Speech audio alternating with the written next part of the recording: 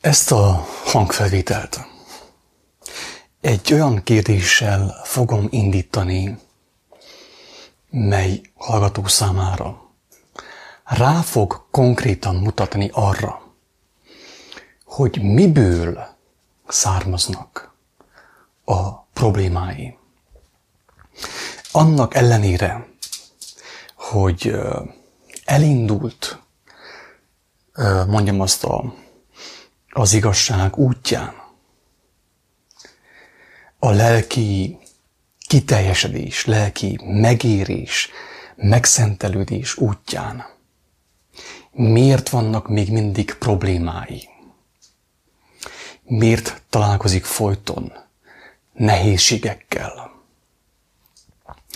Persze, mint tudjuk, ez az út nem mentes a nehézségektől. De viszont azt is tudjuk, hogy ha jól alkalmazzuk azt, amit megismertünk, akkor a fizikai nehézségek ellenére kéne, hogy legyen lelki béke az életünkben. De mégis nagyon sokan azt tapasztalják, hogy annak ellenére, hogy olvasták a Bibliát, vagy olvassák a Bibliát, vagy járnak gyülekezetbe, vagy elmennek valamilyen más ilyen spirituális tanfolyamra, mégsem tapasztalják azt, hogy a lelki béke nőtt volna bennük. A fizikai és lelki betegségek nem akarnak elmúlni,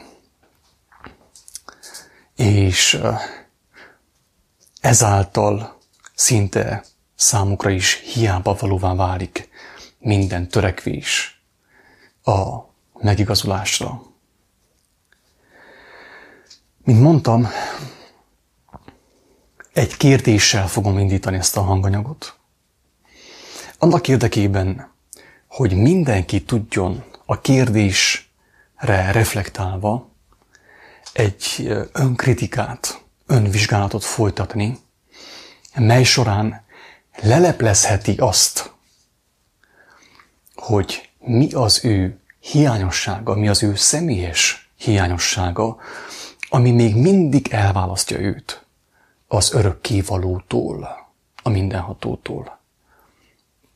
És aminek köszönhetően képtelen arra, hogy megtapasztalja a testi és a lelki egészséget egyaránt. A kérdés a következőképpen hangzik. Honnét veszed? Milyen forrásból veszed a lelki, szellemi frissítéseidet, update-eket? Ez a kérdés.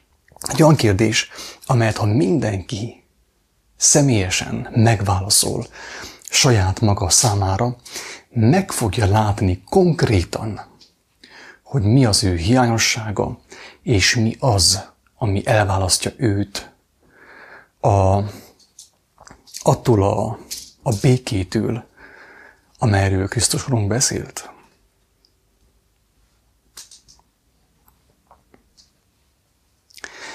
Mint látjuk, ezek az új telefonok, Android telefonok, meg a számítógépek folyamatosan felfrissítik az operációs rendszerüket. Sajnos az újabb telefonok már úgy frissítenek, hogy a gazdának abban már szinte semmilyen beleszólása nincs. Tehát ők folyamatosan az ő szerverükről letöltik az upgrade-et, az update-et és a frissítéseket. Megújítják a rendszerüket. És ugyanezt teszi az ember is valamelyest. Most nem megyek bele az igének, a logosznak a részletes értelmezésébe. De viszont kitérnék arra az egyszerű dologra, hogy a logosz, az ige, az életnek a tervrajza. Istennek az igéje, az életnek a tervrajza, ami szerint kellene működjön az élet. Ez olyan, mint mint a tervrajz, amit az építészmérnök elkészít, mielőtt a ház építésébe belekezdenének a munkások. Ez a tervrajz. Amennyiben a tervrajz jó, az épület jó lesz. Ugyanez érvényes az életünkre is. Amennyiben jó a tervrajz, igaz a tervrajz, az élet tervrajza, amit alkalmazunk az életünkre, az életünk is jó lesz. Még ha lesznek is benne nehézségek, lesz benne lelki béke, ami mindennél fontosabb. Mert az az, ami örökkévaló. Talán tudjuk jó, hogy minden más elmúlik. És amire tulajdonképpen az ember vágyik, minden ember, tudva vagy tudattalanul, az maga lelki béke. Az, hogy békében legyen azzal, amit cselekszik, ahogy éli az életét. Tehát tudjuk jól, hogy amennyiben a logosz, az életnek az igéje, tervrajza el van rontva az embernek az életében, a szívében, az elméjében, az a személy úgymond bűnben él, tévegésben él, tévegésben. Tehát nem úgy cselekszik, ahogy kéne cselekedjen, és ugye minden bűnnek megvan a jutalma, megvan a következménye, az általában testi és lelki fájdalom, békétlenség, ez a bűn következménye. A kérdés az, hogyha valaki már elolvasta a Bibliát, vagy olvassa a Bibliát, vagy jár gyülekezetbe, vagy jár valamilyen más ilyen spirituális iskolába, tanfolyamra.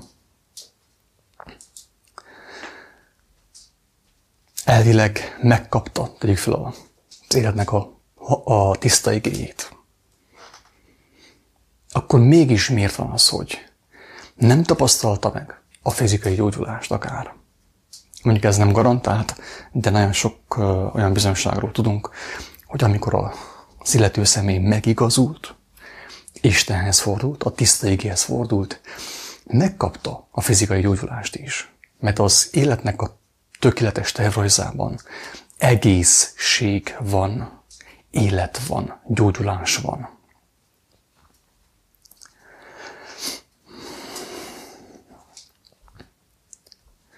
Miért van az, hogy azok után, hogy elolvasta valaki a Bibliát, gyülekezetbe jár, kereszténynek mondatik, a társai és a pásztor által, még mindig beteg, testileg és lelkileg.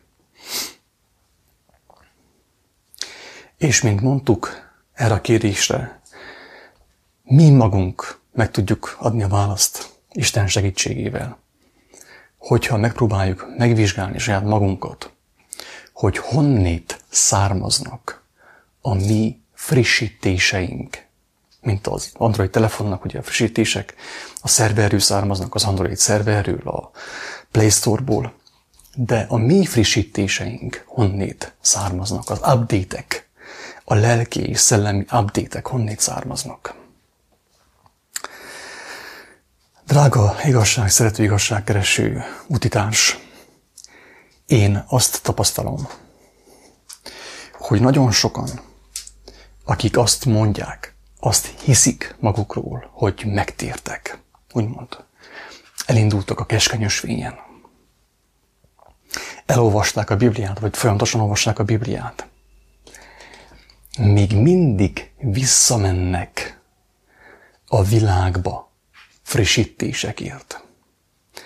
Olvasnak egy kicsit a Bibliából, és utána visszamennek a régi közegbe, a régi barátokhoz, a régi kocsmákba, a régi társaságokba, a Facebookra, a különböző ilyen internetes oldalakra, és onnét szerzik a szellemi táplálékot, az update-eket, a frissítéseket. És persze az a szellemi táplálék, amit az ember a régiből vonszol maga után folyamatosan, amitől nem tud elszakadni, az a régiben tartja őt. A régi szellemiségben tartja őt. És sokan azzal próbálják nyugtatni magukat, hogy ők keresztények, ugye, olvassák a Bibliát. Tehát jó úton vannak. Beszélnek Jézusról. Jó úton vannak. Meghallgatnak néha egy ilyen prédikációt. Vagy elmennek templomba. Jó úton vannak. De ezzel párhuzamosan nem veszik észre, hogy a frissítéseket a régi közegből szerzik. A régi barátokból szerzik. Ugyanazok a régi viccek, ugyanazok a témák, ugyanaz minden. És ez a két világ ütközik egymással. Amit megértett volna az illető személy a Bibliában található bizonyságokból, vagy a Jézus tanításaiból, azt ő ötvözni próbálja a régivel. A régi barátoknak a gondolkodásával, a hagyományokkal, a templomban és a gyülekezetekben elhangzott, folyamatosan elhangzó beszédekkel, tanításokkal, és érzi a békétlenséget, ami teljesen természetes, mert két világ folyamatosan ütközik egymással. Ezt a régi írásban úgy fogalmaztam volt, hogy ez a spirituális csárdás, amikor az ember kettőt balra, kettőt jobbra lépik.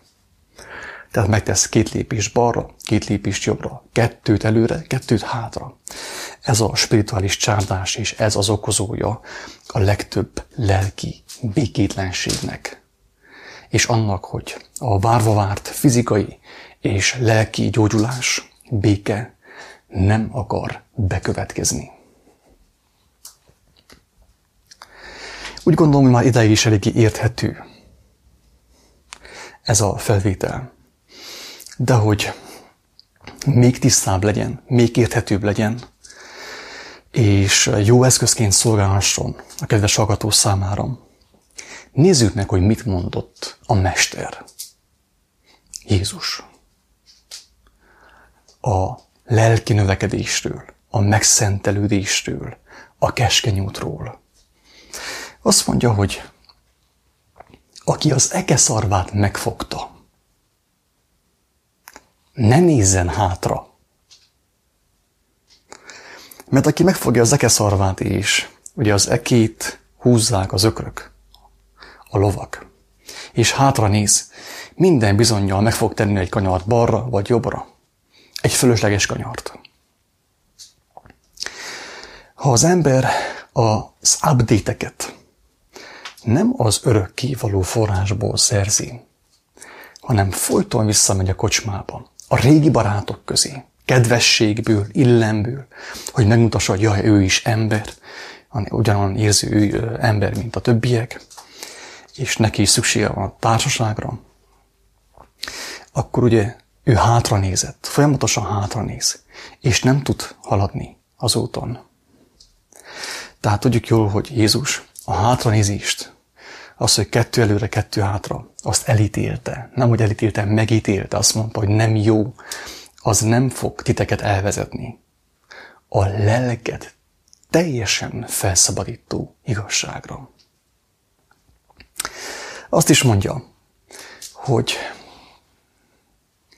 nem szolgálhatunk 2 úrnak egyszerre. Persze ezt hangsúlyozom, nem kötelező betartani. Egyáltalán. Tehát maga a megváltás, a szabadulás, az igazság általi szabadulás nem kötelező. Opcionális. Ezt az Úristen felkínálta számunkra. Krisztus Jézuson keresztül, az ő tanításán keresztül, az ő áldozatán keresztül, amit nem kötelező elfogadni. De ha valaki felteszi azt a kérdést, hogy miért van még mindig békétlenség az ő szívében, és egészségtelenség, egésztelenség az ő életében, akkor elképzelhető, hogy ezzel a hanganyag segítségével megkapja a választ a kérdésre. Tehát azt mondja Jézus, hogy nem szolgáltunk 2 úrnak egyszerre. Tehát vagy az egyiket gyűlöljük, a másikat szeretjük, vagy az egyiket megvetjük, és a másikhoz ragaszkodunk. Tehát egyértelműen arról beszél, hogy az embernek fontos eldöntenie, hogy ő melyik szellemiséget választja. A régi barátok, a hagyományok, a Facebook, az amerikai filmek, a vallások által felkínált szellemi táplálékot, vagy pedig azt a táplálékot, amelyről Krisztus beszél, és amelyről azt mondja, hogy az tökéletes, igazi elete a léleknek, és azáltal a lélek szabaddá, teljessé tud válni. A régi táplálékba bármennyire is megbotránkoztató, ki kell mondani, még maga a Biblia is beletartozik. Az írás is beletartozik. Honnét tudom ezt? Egyrészt onnét, hogy megtapasztaltam Isten kegyelméből, másrészt onnét, hogy a Biblia maga is bizonságot tesz arról, hogy ő is a régi táplálék.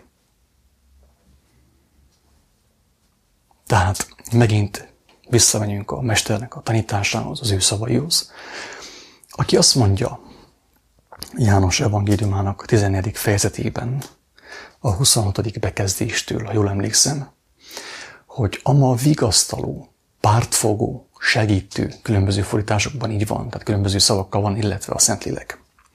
Azt mondja, ama vigasztaló, segítő, pártfogó, a Szent Lélek, akit az én nevemben küld az Atya. Az megtanít titeket mindenre, és eszetekbe juttatja mindazokat, amiket mondottam néktek. Tehát Jézus nem azt mondja, hogy ama vigasztaló, ama pártfogó, ama segítő a Biblia, ami elvezet minket minden igazságra, hanem azt mondja, hogy miután ő elmegy, tehát miután ő felment, visszament az Atyához, a követők, a tanítványok, a barátok megtehettek szent lélekkel, Istennek a jelenlétével, az ő lelkületével. És ez a lelkület, meg Istennek a szent jelenléte elvezet mindenkit, minden igazságra. Nagyon sokan ott akadtak el, hogy elolvasták a Bibliát egyszer, kétszer, háromszor. Van, aki egyszer, van, aki többször olvasta el. És még mindig olvassa, még mindig betűzget. De még mindig nem érti a lényeget. A legfontosabbat, amit Jézus a János evangéliumában fejez ki a legtökéletesebben, amikor beszél az újjászületésről, a szél általi vezetésről, a szél vezet, a szél fú, ahová akar. Annak zúgását hallott, de nem tudod, hogy merre jő és merre megy. Így van mindenki, aki lélektől született. Tehát, aki újjá van születve, konkrétan, ugye, azt a lélek vezeti, nem a test, nem a testi programok, nem a földi operációs rendszer, a humán operációs rendszer, amiről korábban beszéltünk, hanem a mindenható Istennek a szent és tökéletes jelenléte vezeti őt. Gyakorlatilag Jézus az evangéliumokban erre akarta felkészíteni a tanítványait, a barátait, hogy megkapják azt, amit ő is megkapott az Atyától, hogy hallják az ő szavát, és cselekedjék azt. Amit látok a kereszténységben, az, hogy a legtöbb ember még mindig a Bibliát lapozgatja. Már többször is kiolvasta, de még mindig azt lapozgatja. És még mindig abból akarja kiolvasni az igazságot. Holott az egész Biblia arról szól, amit Jézus megmutatott nekünk, hogy hogyan válik a óember új emberré, hogy hogyan kerül élő kapcsolatba a lélekkel, a szent, tökéletes Istennel, lélekkel. Erről szól az ő tanítása. Tehát arra akart minket felkészíteni, hogy ugyanúgy, mint ő, mi is halljuk a léleknek a szavát, és azután járjunk. Ne legyünk kiszámíthatók, mint az android emberek. Ne legyünk kiszámíthatók. Hogyha kell, magunk mögött tudjuk hagyni anyukát, apukát, férjet, feleséget, gyermeket, a földeket, az otthonunkat, mindent az igazságért. Mint ahogy Ábrahám is készen állt arra, hogy a gyermekétől elszakadjon. Tehát Jézus erre próbált minket felkészíteni, akart minket felkészíteni. Ezzel szemben mi még mindig embereket követünk. Mert találtunk magunknak egy jó gurút, egy jó megmondó embert, egy pásztort, aki folyamatosan beadagolja kicsikannál a szájunkba a megrágott, spirituális tejbegrizet. És nem tudunk felnőttekké válni, úgymond. Abban az értelemben, hogy eljutunk az Isten általi önállóságra, hogy önállóvá válunk Krisztusban, Istenben. Nem tudunk erre eljutni. Mert vagy a Bibliát lapozgatjuk folyton, vagy pedig a kiáltó szót hallgatjuk, vagy a szabad gondolatot, vagy egy másik tanítót, vagy pásztort, és nem tudunk önállóvá válni. Nem éhezzük az igazi eledelt. Nem vagyunk mi azok, akik megszerezzük, megkeressük a pásztornak a hangját, hogy mi is halljuk őt, hogy ne egy másik ember kelljen megmondja nekünk, hogy mit kell csinálnunk, hanem hogy mi halljuk tökéletesen a lelket, amelyet Krisztus is hallott, és folyamatosan kijelentette.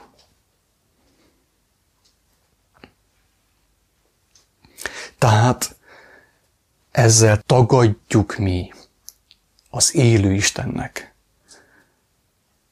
a jelenlétét. Mert ha valaki folyamatosan egy gyülekezetbe, egy templomba, vagy nem tudom hova jár, hogy meghallgassa a karizmatikus pásztort, akinek jó a beszélőkéje, az ember éppen azt tagadja, ami a legfontosabb. Azt mondja, azt állítja a cselekedeteivel, hogy Isten nem él, hogy a lélek nem él, hogy a szent, hamisítatlan, tökéletes lélek nem él. Mert folyamatosan más kell bekanalazza a számára, az ő szájába a megrágott eledelt, csecsemő eledelt, a tejbegrizet. És az ilyen ember csodálkozik, hogy nincsen testi és lelki egészsége és békéje. Folyamatosan emberektől szerzi meg az eledelt, ezáltal figyelmen kívül hagyva Jézusnak a legfontosabb tanítását, az újjászületésnek a lényegét, amit János apostol úgy fogalmaz, hogy nincs szükségetek arra, hogy bárki is tanítson titeket, valaki tanítson titeket. Mert az a kenet, amelyet kaptatok, amelyet vettetek Isten kegyelméből, elvezet titeket minden igazságra. Na ezt a legtöbb vallásos ember mély tisztelt a kivétel. Nem éli. A legtöbb vallásos ember ezt nem éli. Nem is tudja, hogy mit jelent ez. Mert folyton embereket követ. Ezt úgy lehet elképzelni, hogy valaki nagy nehezen elvégzi a sofőriskolát, és amikor az úton megy, az autóval folyton ott van a bordon, ugye a kormány mellett valahol, a kressz, és lapozgatja, hogy a zöld lámpánál mit kell csináljon, a piros lámpánál mit kell csináljon, a háromszögnél mit kell csináljon. Ezek a vallásos emberek akik nem váltak szabaddá az igazság által, ezért nem is tudnak az igazság eszközévé válni mások számára. Tehát ennek a hanganyagnak a mondani valója, üzenete az, hogy az ember, hogyha valóban Krisztust próbálta követni, próbálta megérteni, akkor meg kell vele is történjen az, ami vele megtörtént. Mert azt jelenti, hogy ugyanazt cselekszi, amit Jézus cselekedett. Meg kellett vele is történjen az újjászületés, az, hogy a lélek, a szent, tökéletes lélek, ami megtöltötte az ő életét, a Biblia segítségével is, a cselekvések által is, a bizonyságok által is megtöltötte az ő lényét, avval az új lelkülettel. És tudja, hallja Istent. Tehát alkalmassá vált arra, hogy ő személyesen meghallja a mindenhatónak a hívását, üzenetét, utasítását. Tehát, ha valaki a frissítésekért, úgymond a lelki eledelért folyton visszamegy emberekhez, gyülekezetekbe, templomokba, az ember szinte biztos lehet benne, hogy nem tudott újjászületni, nem is indult el még jóformán az újjászületés útján. Ekképp nem is cselekedheti azt, ami őt szabaddá teheti. Mert Jézus azt mondta, hogy a szabadulást úgy kapja meg az ember, hogy elkezdi cselekedni az ő tanítását. Merre jönnek majd a bizonyságok folyton a mindenhatótól. Hú, ez működik, ez tökéletes, ez tényleg működik. És egyre több megértésre tesz szert, és lélek által vezetett emberré, személyé válik általa. Ez a vallásos emberek talán túlzás nélkül 99%-ánál nem történt meg, nem tudott megtörténni, mert még mindig embereket követnek, és a Szent Lélekről nem is tudom pontosan, mit gondolhatnak, mit magyarázhatnak számukra. Azok a bizonyos előjárók, meg tanítók, meg pásztorok, meg guruk. De teljesen biztos, hogy nem egy Istentől való függőséget alakítottak ki bennük, hanem egy emberektől, egy szervezettől tekintélyelvűségen alapuló függőséget, ami nem tud senkit sem életre vezetni, elvezetni az örök életre. Azt mondta Krisztus, hogy veletek maradok az idők végezetéig. Én ti bennetek, és ti én bennem, mint ahogy az Atya én bennem volt, és én ő bennem. Tehát ugye ebből egyértelműen lehet következtetni, hogy a mindenható bennünk kell legyen az újjászületéstől, úgy mi benne kell járjunk. Ő benne. Nem emberek tanításai után. Nem szervezetek, vallási felekezetek és szekták tanításai után, hanem a szent és tökéletes lélek hangja után kell járjunk, és ezáltal nyerjük el a szabadulást Istentől, mint kegyelmi ajándékot, ami azt jelenti, hogy megtörténik minden egyes személlyel a nagy csütörtök. Jézus erről beszélt. Nem arról, hogy az én nevemmel fogtok ugrálni, meg tapsolni, meg állatmódjára viselkedni különböző gyülekezetekben, hanem arról, hogy veletek is az fog történni, ami velem történt. Magatokra lesztek hagyva, de teljes mértékben a lélekre kell hagyatkozzatok, mert János, Jakab és a többiek mind aludni fognak mellettetek. De ezt a kereszténység ma figyelmen kívül hagyja, nem is tanítja, mert ha ezt tanítaná, elveszíteni a hatalmát, elveszíteni az uralkodást, elveszíteni az emberek, a rájuk figyelő emberek életének energiáját, erejét, pénzét, idejét. Úgy gondolom, hogy ez eléggé magától értetődő ez a hangfelvétel. Őszintén bízom benne, hogy legalább egy-két ember megértette, és ezzel a megértéssel megy tovább az úton. Sajnos azt kell mondjam, hogy ez egy olyan hangfelvétel, amellyel én magam ellen is beszélek. Olyan értelemben, hogy az sem helyes, ha valaki engemet követ. Ha valaki engemet hallgatott évekkel ezelőtt, és még mindig engemet hallgat, teljesen biztos, hogy az újjászületés nem indult el ő bennem. Nem kapta meg azt a kenetet, amiről János beszél.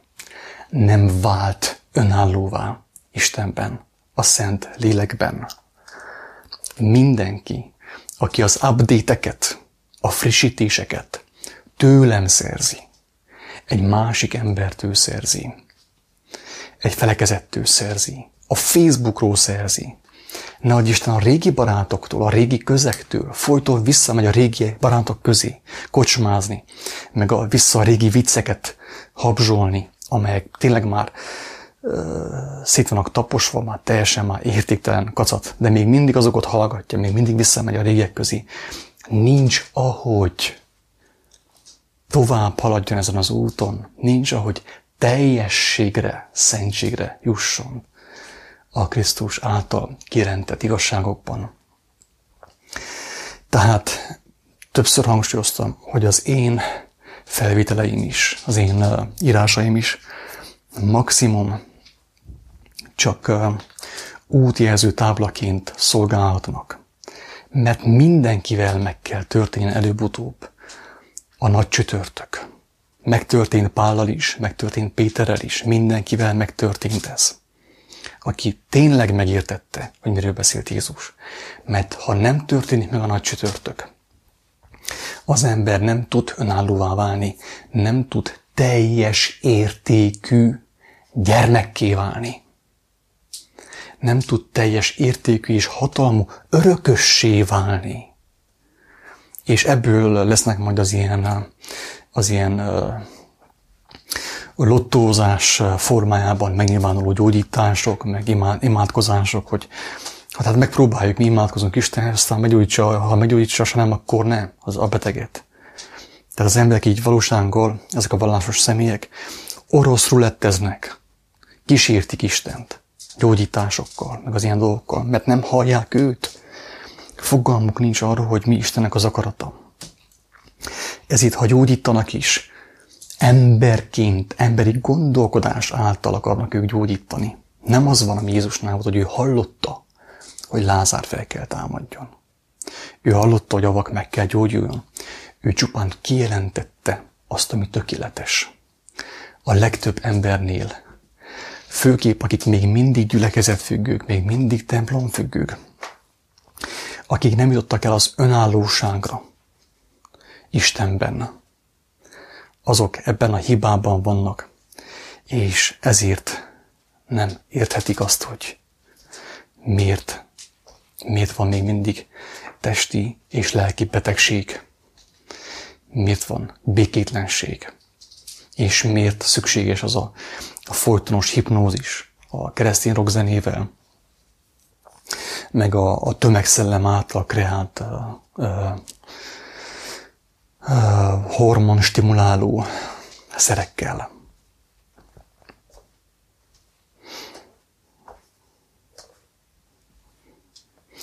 Na hát őszintén bízom benne, hogy ez érthető, ez a hanganyag, valakinek a javát, valakinek a lelkiépülését szolgáltam. Teljes szívemből kívánom, hogy minél több ember eljusson arra az önállóságra Krisztusban, az igazságban, ahol megállja a helyét az élet útján, embertársai között, de egyedül is, mert ő önálló. Tehát teljes bizonyosságot szerzett ő a Szent Lélek, a Szent Isten valóságáról. És ezért nincs szüksége arra, hogy emberek tudományára támaszkodjon, hogy embereket kövessen, rendszereket kövessen, szervezeteket kövessen. Még talán itt lehetne hozzáfűzni ez a hanganyaghoz, ez az elmékedéshez, hogy ez a dolog, ez az újjászületés, az önállósodás Istenben még a házasságon belül is meg kell történjen. Nagyon sok olyan házasság van, ahol a nő követi a férjét mindenhova. Tehát ő nem ismeri Krisztust, követi a férjét, de főképp törvényből sajnos. Nincsen baj azzal, hogy együttműködik a férjével, aki ugye az úr, a fej a házban, abban inkább azzal van, hogy ő személyesen nem ismeri, nem éhezi, nem hallja a mindenhatónak a hangját, a Szentlélek hangját, a Krisztusi hangot, a Krisztus hangját, ugye, ami megjelenik a Szentlélek által. Ezért, ha netán a férfi elesik, ott esik minden, szétszakad minden darabokra. Mert mivel a nő nincsen újjászületve, nincs, ami megóvja a férfit a nehezebb pillanatokban.